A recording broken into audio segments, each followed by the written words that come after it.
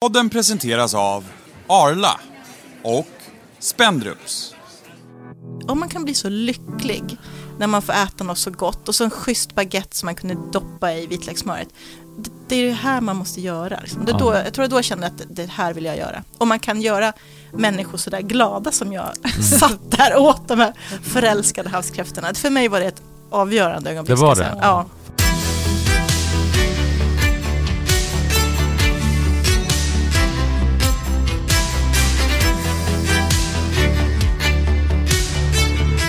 Vi sitter här i studion med en riktigt stark stjärna på kock- och kroghimlen och en stor förebild för både oss. Definitivt. Välkommen Malin Söderström. Tack. Vad rörd jag blir. Tack. Vad gulligt av er. Ja, och det är ju definitivt förebild för mig. Nu ska jag bara dra landet åt först. Kör. Jag måste göra. För mig var ju du sådär när jag började jobba. Du är ju faktiskt lite äldre än vad jag är. Japp. Men inte så mycket. Men då var ju du på Ocean och på Hannas krog och sådär. Då tyckte man ju du var liksom... Då var ju du the shit verkligen. Det är du nu också. Då är du fortfarande. Men då var du verkligen the shit i stod själv i köket och körde och sådär. Det var länge sedan. Det var coolt. Ja. Starkt. Ja, vad roligt. Det är ett minne. Verkligen så. Ja. Så respekt finns det ju här. Jag höll på där med en bricka häromdagen när Malin satt i matsalen. Då blev jag också lite starstruck. Ja, det är jobbigt. Ja, nog om det. Nog om det. Välkommen till den här podden som ändå heter Årets kockpodden. Och vi kommer att prata en del om just Årets kocktävlingen och finalen som börjar närma sig med storsteg.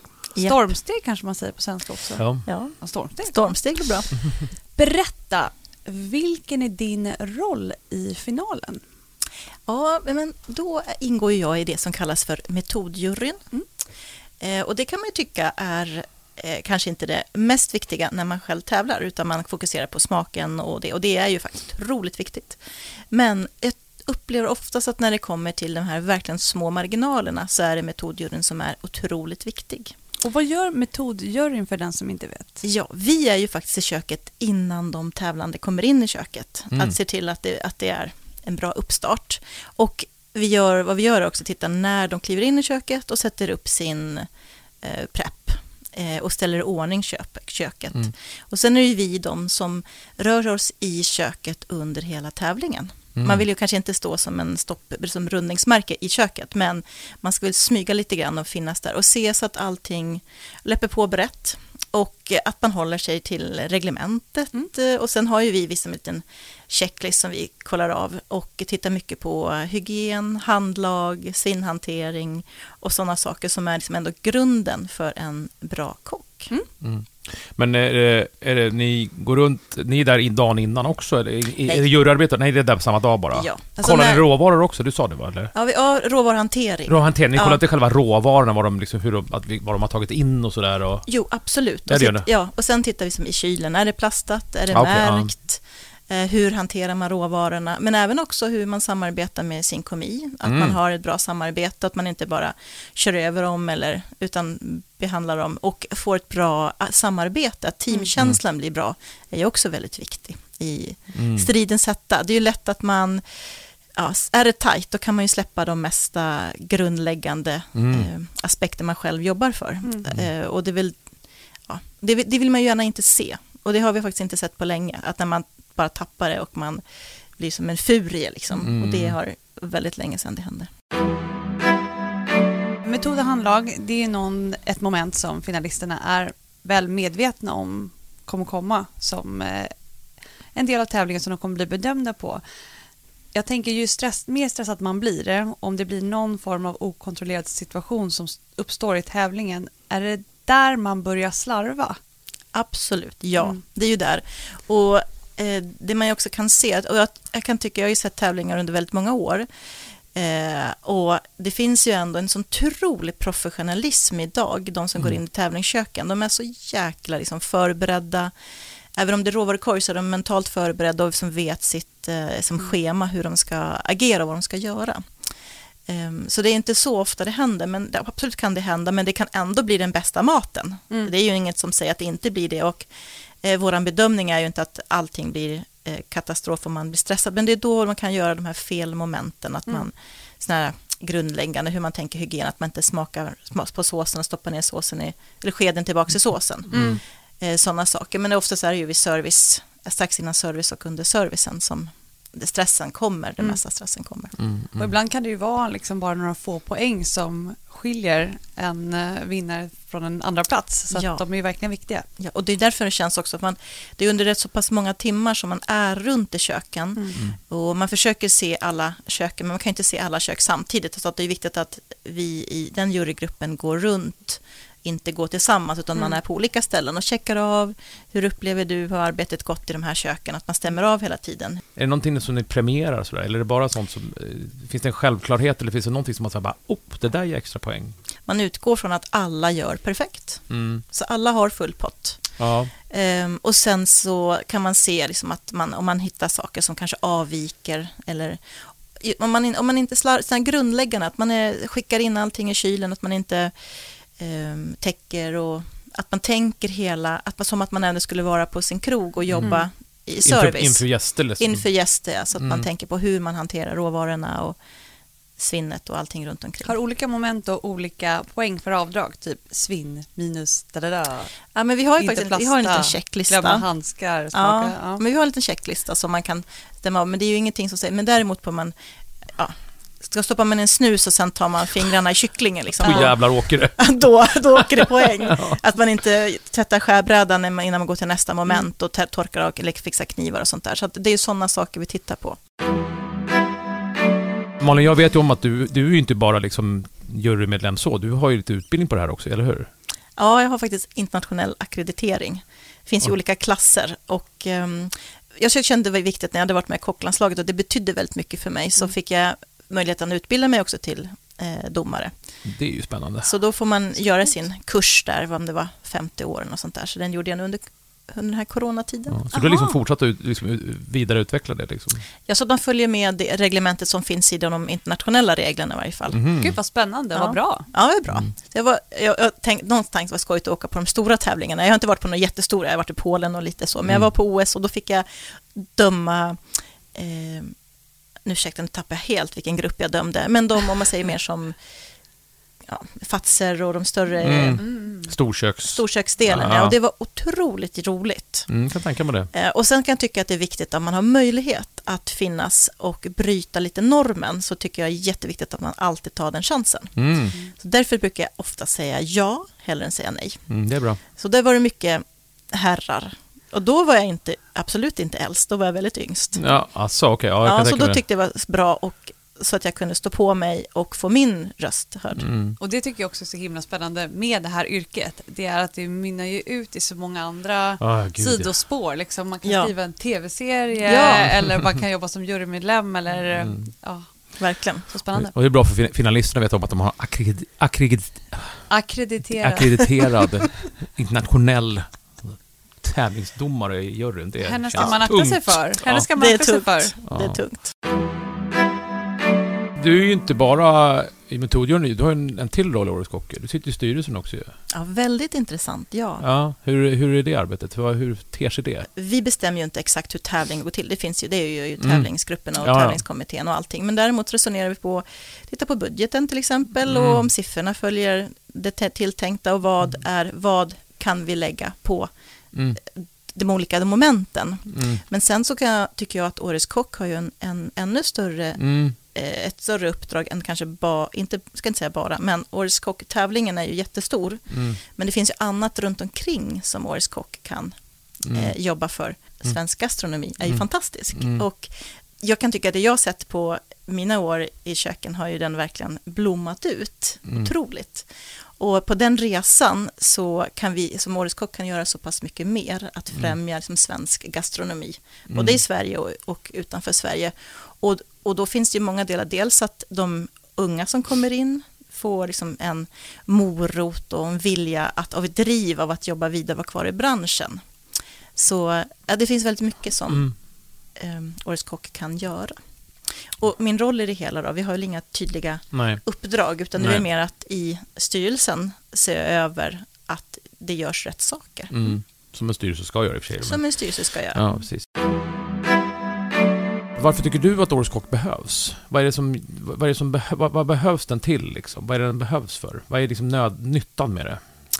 Det är många delar där också. Men dels tycker jag det främjar ju svensk gastronomi, absolut. Och för de som tävlar och drivs av det jag tror det är bra att nörda in sig helt enkelt. Jag tror det är det tar oss framåt att man får nörda in sig, helt klart. Så jag tror det finns många delar. Dels den liksom, individuella utvecklingen för de som är med och tävlar. Och det är ju inte bara de som står där i finalen. Man får inte glömma alla andra som har varit med innan, som har tänkt sig vara med och jobbat med ett bidrag, och de som har skickat in. Så det är ju många fler som berörs och utvecklas på vägen utav det. Så det tror jag är jättebra. Jag tror det är bra för oss även internationellt. Om man tittar utifrån, i alla fall kanske med grannländer, vad gör vi i Sverige? Hur gör vi våra tävlingar och vilka resultat blir och vilka produkter som vad kommer fram på tallrikarna? Jag tror det främjar det vi ser på krogen helt enkelt. Tror jag också, absolut. Just det där nörda in sig tror jag är en bra grej. Att man tror att man gör det på restaurang. Det gör man ju på restaurang, men jag tror också att man gör det extra, så jag tror det är väldigt bra. Och att folk ser att man gör det, att man kan göra det. Jag tror det främjar kreativiteten, helt klart. Ja, och jag tror och det är utvecklande att kanske bara analysera nu till exempel gul lök till upp och ner. Det ska bli så spännande i år. Jag håller verkligen vad blir det av en gul lök? Och alla de här basråvarorna som vi har, och även det kräver ju så pass mycket. Jag menar, en fantastisk hälleflundra eller en vakt eller vad det nu ska vara är ju också fantastiskt. Men det är en utmaning med en lök som det är grunden i det mycket är ju löken. Ska vi säga trendspaning att eller den här hösten kommer det vara mycket gul lök i olika former på diverse restauranger, tror jag. Jag tror alla, verkligen, när de har sett det här, har börjat tänka, vad fan ska jag göra själv? Jag har tänkt, jag kan garantera att jag har gjort alltså. Och det är inte lätt alltså. Nej. Det är inte, man tycker först bara, det finns en uppsjö! Nej, det gör inte det. Alltså, det är svårt. Det där har vi pratat om tidigare när vi intervjuat de här finalisterna. Att ibland när man tvingas nörda in sig på en råvara, då blir det lite lättare. Men för oss kanske, när man sitter och skriver en rätt, det är ju så lätt att ta in liksom olika influenser och smaka upp med det här eller det här. När man blir så begränsad, ibland kan ju det föda så enormt mycket kreativitet. Och det är ju det där som ska bli så spännande att se vad som har liksom utkristalliserats från alla de här 8 bidragen. Ja, men det kan man tycka själv hemma ibland, om man kommer hem och det är bara tomt i kylen. Det tycker jag kan vara den roligaste matlagning ibland. Man hittar en liten skvättefrys och man hittar någonting där och så kan man laga. Absolut. Det tycker jag är så roligt. Vi på Menigo tror på måltidens goda kraft. Den ska vara bra, ha rätt råvaror, som är hållbara och som smakar bra. Tillsammans skapar vi goda matupplevelser i både med- och motgång. Länge lever måltiden. Tänk dig arbetskläder som är gjorda för att vara bekväma i värmen i köket. Inkluderande för att passa olika människor. Och snälla för att slita minimalt på naturen. Segers för dig som vill lite mer. Igår kväll så käkade vi en fantastisk middag hemma. Och om vi konstaterar det är det enda vi gör. Det var min syrra och hennes familj. Och vi pratar mat. Alltså, vi verkligen älskar. Vad blev det då? Ja, det var min svågersman. Han har varit och plockat fantastiskt mycket karljohansvamp. Han gjorde en karljohansvampsrisotto. Och så hade han kalvrack som han bräserade i ugnen som en ossobuco. Alltså, det var så fruktansvärt gott. Alltså, det var helt ljuvligt. Bara sån här random söndagsmiddag liksom. Random söndagsmiddag. Och förrätten, inte glömma, då hade vi haft kräftskiva kvällen innan. Så resterna, så skalade kräftorna, gjorde en kräft- och hummerskag. Alltså det var så jäkla gott. Men annars kan jag säga, just den frågan är så här som är typiskt man alltid har fått. Vad är din favoritmat? Jag hatar den nästan. Ja, jag vet. Jag älskar ju all mat. Nästan. När den är god och vällagad. Sen finns det jättemycket man inte tycker om, men det är också tillfället och sällskapet. Verkligen. Men sitta på en liten kobbe och grilla pinnbröd och en liten korv, det är ju hur jäkla gott som helst. Samtidigt, årstiden, bara att du säger så här, kräftor, karljohan, det är det man vill ha nu. Så jag tycker den är så svår. Jag har förkärlek för några saker dock. Ja, jag förstår att det kommer någonting här nu. Alltså riktigt goda köttbullar. Och så råröda lingon, god sås, Pressgurka och lingon vill jag extra mycket. Men just en riktigt goda köttbullar, det tycker jag är supergott. Och så potatis, hel potatis till det. Nu ska jag lägga ord i era munnar. Hel potatis till det, inte potatismos, så man får gaffelmosa. Ja, med gräddsåsen. Ja. För det kan bli lite tungt alltså med köttbullar, gräddsås och potatismos. Ja, jag tycker det. Ja. Då är man rätt tung efteråt. Ja, jag skulle vilja gå så långt som att hela rätten förlorar sin charm, men det kanske går lite långt, men jag tycker det ska vara kokt potatis till. Ja, jag är nog med dig där faktiskt. Ja.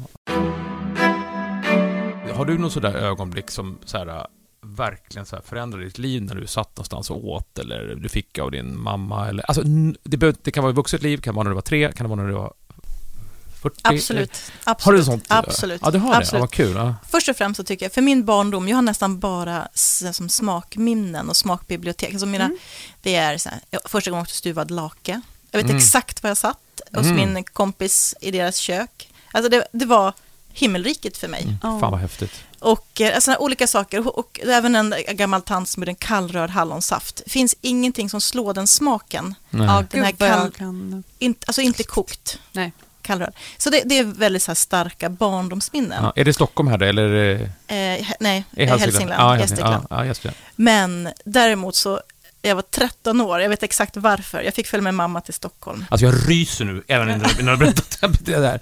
Ja, fortsätt. Ja. Ja, men jag var 13 år och jag hade lång historia kort. Jag hade långt blont hår och hade klippt mig kort och varit alldeles krullig och mörkhårig. Så det var första gången jag inte behövde gå till skolan. Jag fick skolka. Och då följde jag med mamma till Stockholm för att jag skulle få lite plåster på sår. Men vi var och käkade middag. Jag kommer inte ihåg vad tappar de heter. På Storgatan på Östermalm. Den här klassiska franska. Bourbon? Nej, alltså det här är ju... Alltså det här La Brochette eller så? La Brochette. Ja, La Brochette, det är så. Och där åt jag förälskade havskräftor. Och då tänkte jag så här, om man kan bli så lycklig när man får äta något så gott och så en schysst baguette som man kunde doppa i vitlökssmöret. Det är det här man måste göra. Liksom. Jag tror då jag kände att det här vill jag göra. Om man kan göra människor så där glada som jag satt där och åt de här förälskade havskräftorna. För mig var det ett avgörande ögonblick. Det var det? Ja. Fan, det var. Är det bästa svaret hittills eller? Ja, jag tror det. Med den passionen berättade i alla fall. Ja, fan. Det är liksom, underbart. Det var ju så här, det här liksom, just det som du säger när man så här förstår att jag kan liksom förändra någons dag eller eftermiddag eller vad fan som helst liksom. Men jag kände det att om man kan göra folk så här lyckliga liksom, och just det här sorgligt så som det kan är på krogen, det är ju fantastiskt. Ja, men de där förälskade havskräftorna, de satte djupa positiva, fina spår i mig. Har du någon sådär rätt som du känner så här, eller någonting som du äter som du säger bara det skyltar jag inte med liksom sådär. Har du någonting som du så här, står och fingrar i och äter och kött tar det bland hemma? Så du tänker så här bara, det här skulle Kock-Sverige fan veta om alltså. Nu korsar hon armarna och trycker på sig. Jag ska försöka. Ja, men vad kan det vara? Det behöver inte vara någonting. Men det är klart att man har det. Men jag funderar, vad är egentligen? Det är så mycket. Men du vet, ibland när man går och handlar på mataffären, då är det ibland så att man lägger liksom, någonting fint över det man har under. Men vad är det jag gömmer? Det kommer jag inte ihåg. Nej, men alltså det är ingenting som jag goffar så. Det är mer att man tar den här nödlösningen enkelt, snabbt hemma. Men jag har ingen sån här goff som jag mumsar och njuter. Men däremot så kan jag ju faktiskt köpa de här korvarna med ärtsoppa. För min dotter älskar ärtsoppa. Och det, har man inte preppat det innan så är det snabbt. Det gör jag också. Tar det ju lång tid att göra. Men det är väl... Alltså, men det är skämsmat. Jag tycker det är skämsmat. För mig är det skämsmat. Jag tycker inte att ärtsoppan smakar ju liksom ärtsoppa. Där, apropå så här barndomsminne, det smakar ju som ärtsoppa som man har ätit i skolan men som man tyckte var ganska gott. Ja. Med senap. Jag köper den soldatens på burk. Ja, den köper jag när jag får så här sug. Då sitter man ju skäms när man har skrivit böcker om det här själv. Och det här är institution liksom. Och hur enkelt jag bara, nej. Man predikar för människor så här, ta din tid och laga mat. Det ska inte vara... Och så sitter man själv och bara öppnar burken där liksom. Det är fan skämsmat. Men då ibland måste man få ta en nödlösning. Absolut. Bara för att få ärtsopsuget. Ja, exakt. Förutom Årets kock så har ju du gjort hur mycket spännande grejer som helst som vi inte tror att alla riktigt har koll på. Så kan inte du bara berätta lite om din bakgrund och din historia? Ja, men jag kommer från Gävle. Och för mig var det väldigt självklart att jag skulle bli kock. Alltså jag hade aldrig varit i ett kök faktiskt. Så jag gick den här utbildningen i gymnasiet och det var otroligt roligt tyckte jag. Men när jag var klar med det så kände jag med mig i varje fall långt ifrån klar kock. Då var det bara 2 år och sen så skulle man då betitla sig kock. Så då åkte jag faktiskt och läste vidare i USA. Och gick på den skolan som jag tycker roligt kallas för CIA. Culinary Institute of America uppe i Hyde Park. Och det var ju för mig ett stort steg, kanske mer för min personliga utveckling. Även matlagningsmässigt, för de färserna vi gjorde där gör jag fortfarande idag. Så jag har tagit med mig vissa saker. Men bara att komma hemifrån och det var en stort steg för mig. Du kan inte ha varit gammal. Nej, vad var man? 18. 18? 17, 18. Ja. Du gick 2 år eller? Ja. Ja, det gjorde jag också. Ja, så då hade jag, när jag åkte, jag hade fått, körkort. 17, 18. Ja, 17, ja. Innan ni var myndiga och fick ha kul där. Absolut, fick ju inte vara med på någonting. och jag bodde på dorms och men man var väldigt ensam ska jag säga. För jag var där så kort tid. Jag gick på sån här comprehensive hette det, så det var vidare påbyggnadskurser. Jag förstår. För de andra grundutbildningarna är så långa. Så jag var där ett halvår bara. Men det var utvecklande för mig själv sådär. Och jag kände mig väldigt ledig med mig själv. Och min engelska var ju det var ju ren skolengelska. Så att jag hade köpt den, måste komma ihåg att det inte fanns dator och mobiltelefon. Kom ihåg, det är en viktig aspekt. Vi hade den tjockaste lexikonet jag kunde hitta. Så lektionerna, jag satt alla teoretiska lektioner, jag bara skrev allting lärarna sa. Och sen hade jag mycket tid. Så gick jag på mitt rum sen och så slog jag upp alla ord. Jag visste inte ens vad en sked eller slev eller lock hette. Så att det var mycket uppslagning i min lexikon. Men det var lärorikt för mig själv. Men, och sen jobbade jag i Gävle och i Stockholm. Nu ska jag bara droppa ett namn här för att briljera. Fanns inte ett ställe i Gävle som heter Café Artist? Ja, men där jobbar jag. Det var det? Ja. Va, Thea? Ja, det var bra. Det var fan inte dåligt, va? Nej. Ja, men de hade väldigt höga ambitioner. Ja, precis. Ja. Jävlar att jag klippte den. Ja. Det här får ni fan inte klippa bort alltså. Det var jättebra. Ja, det var det, va? Ja, det var bra. Ja, det jag ska komma till. Ja, men kul, det var mitt första jobb. Ja, det var det. Ja. Jag jobbade, under skoltiden så jobbade jag först på en sån här pelarsalong, en festvåning i Gävle, men sen började jag jobba där.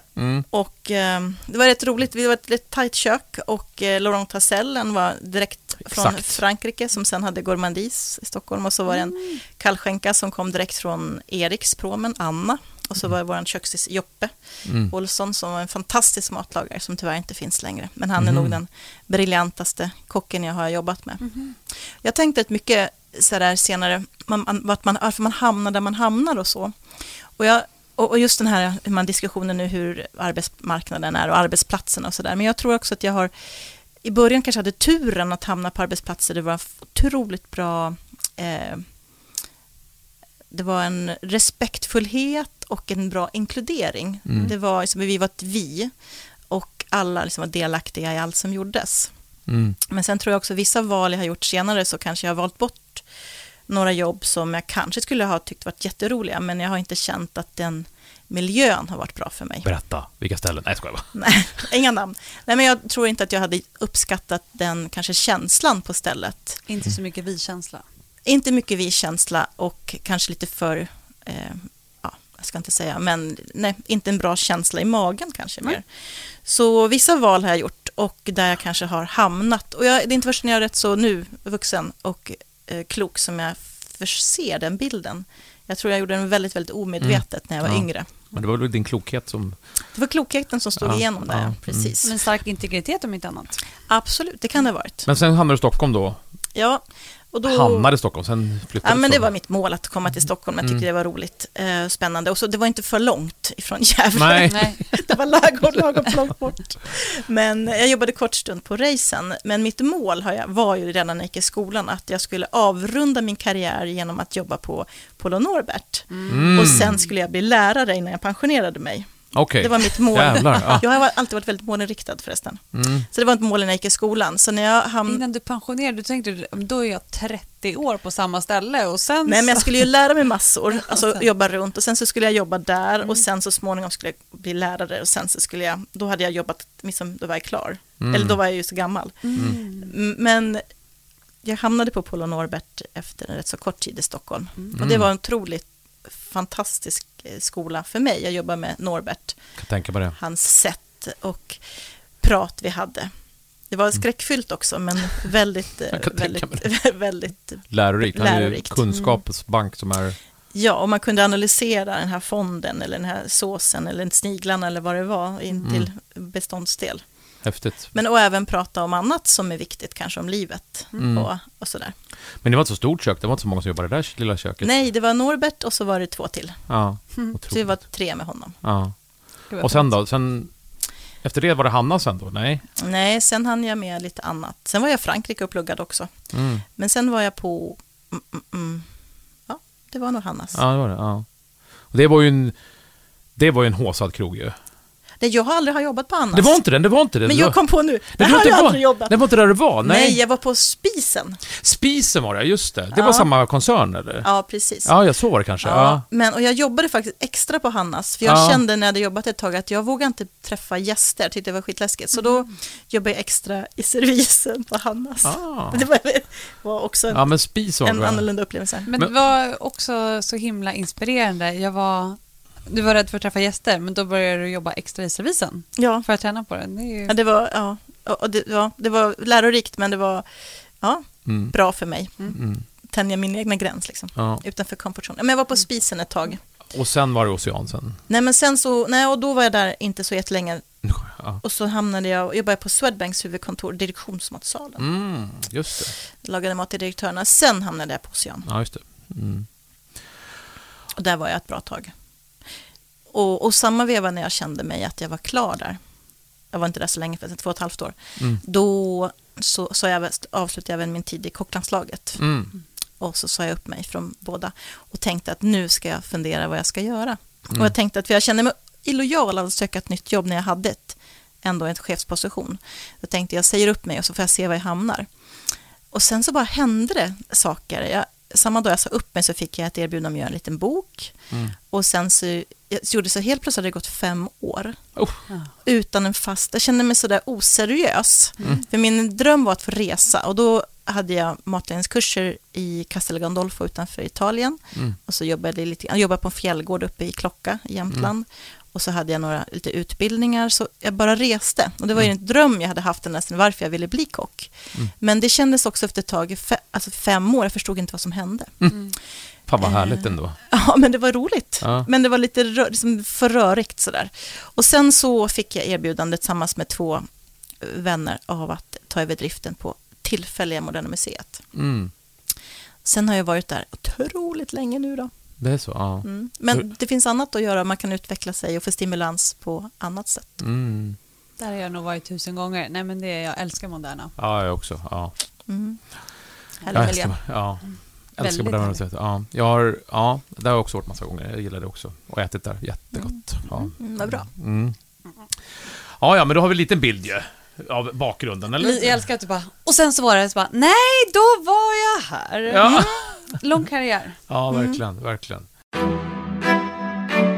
Vad gör du nu? Ja, exakt, vilka ställen har du nu? Nej, men min bas är på Skeppsholmen på Moderna Museet. Och där har vi haft, under 12 månader har vi haft 8 månader stängda. Så det var lite att bita i där. Och sen så frigjorde det massa tid för dig, eller satte du in dig i 1000 andra projekt då? Nej, absolut inte. För jag kan känna det efteråt. Tittar man tillbaka på den tiden som varit och vi har haft då en verksamhet stängd i 8 månader av 12, så hade man haft den tanken från början, då kanske man agerat annorlunda. Nu har det gått i en väntan att kanske om 2 veckor, kanske nästa vecka ska vi öppna. Vi har inte vetat. Så nej, vi har hunnit fixa lite sådana här grundsaker, målat om kontor och fixa några golv. Men man har absolut inte agerat som man skulle, man har vetat det innan. Men förutom Moderna så har du ju på ett annat också stort ställe som har påverkats mycket. Jag tänker på Swedbank kanske. Ja, och där öppnade vi upp då för ett år sedan, 31 augusti. Så att den har ju varit absolut inte de volymerna som var tilltänkta, utan det är ju väldigt marginaliserat när all personal är ombedd att jobba hemifrån. Hur många jobbar i huset annars? Ja, jag 2 500. Men så det är inte många kvar där nu. Fortfarande eller? Herregud. September ut är det väl sagt att man är ombedd att jobba hemifrån. Men det får vi se. Jag tror att det kommer att förlängas. Så det känns just nu i varje fall. Och sen har du restaurangen i Söderhamn också. Ja, fast den är ju oöppnad. Den är det? Oj! Ja, du har inte öppnat den än? Nej. Men syrran och jag, vi drev en sommarkrog 2 år. Och den har funnits 41 år. Vi har alltid gått och suktat på den där. Men det var inte som vi hade tänkt oss, så att vi avslutade det efter 2 år. Och då stod vi där med en enorm uppsättning, allt man har till en krog. Ni kan ju tänka bestickglas, kastruller och som ni ägde liksom. Ja, spis och ugn och sådär. Men så sen hade vi också blivit med en verkstad, en stor gammal båtbyggarverkstad som vi förvarade allting. Och när tanken började med att vi skulle göra en liten loppis. Och då man är loppis och säljer av allt det här, då måste vi ha kaffe. Så nu har vi byggt restaurangkök där. Det är jättelitet. Ja. Alltså, köket är litet. Men vi tror potential på lång sikt på det här stället. Det låter väldigt mysigt tycker jag. Mitt ute på Ivision. Så får ni komma upp sen. Ja, det är klart. Jag åker förbi där ibland i Söderhamn. Ja. Jättemysigt. Och sen så har du såklart The Fishery. Ja, som min kollega Kalle är den som driver så på. Men det är också roligt. Men det är mycket fisk där. Det är bara fisk. Ja, Malin, det har varit en ära att ha dig här i podden. Vad trevligt att höra. Vad roligt att komma hit. Ja. Jättehärligt. Och som sagt, stor inspiration för att saker och ting inte behöver sluta vid en viss ålder, utan du är sån jävla levande legend. Ja, verkligen. Ja. Härligt att höra. Tack så mycket. Tack själv. Varsågod.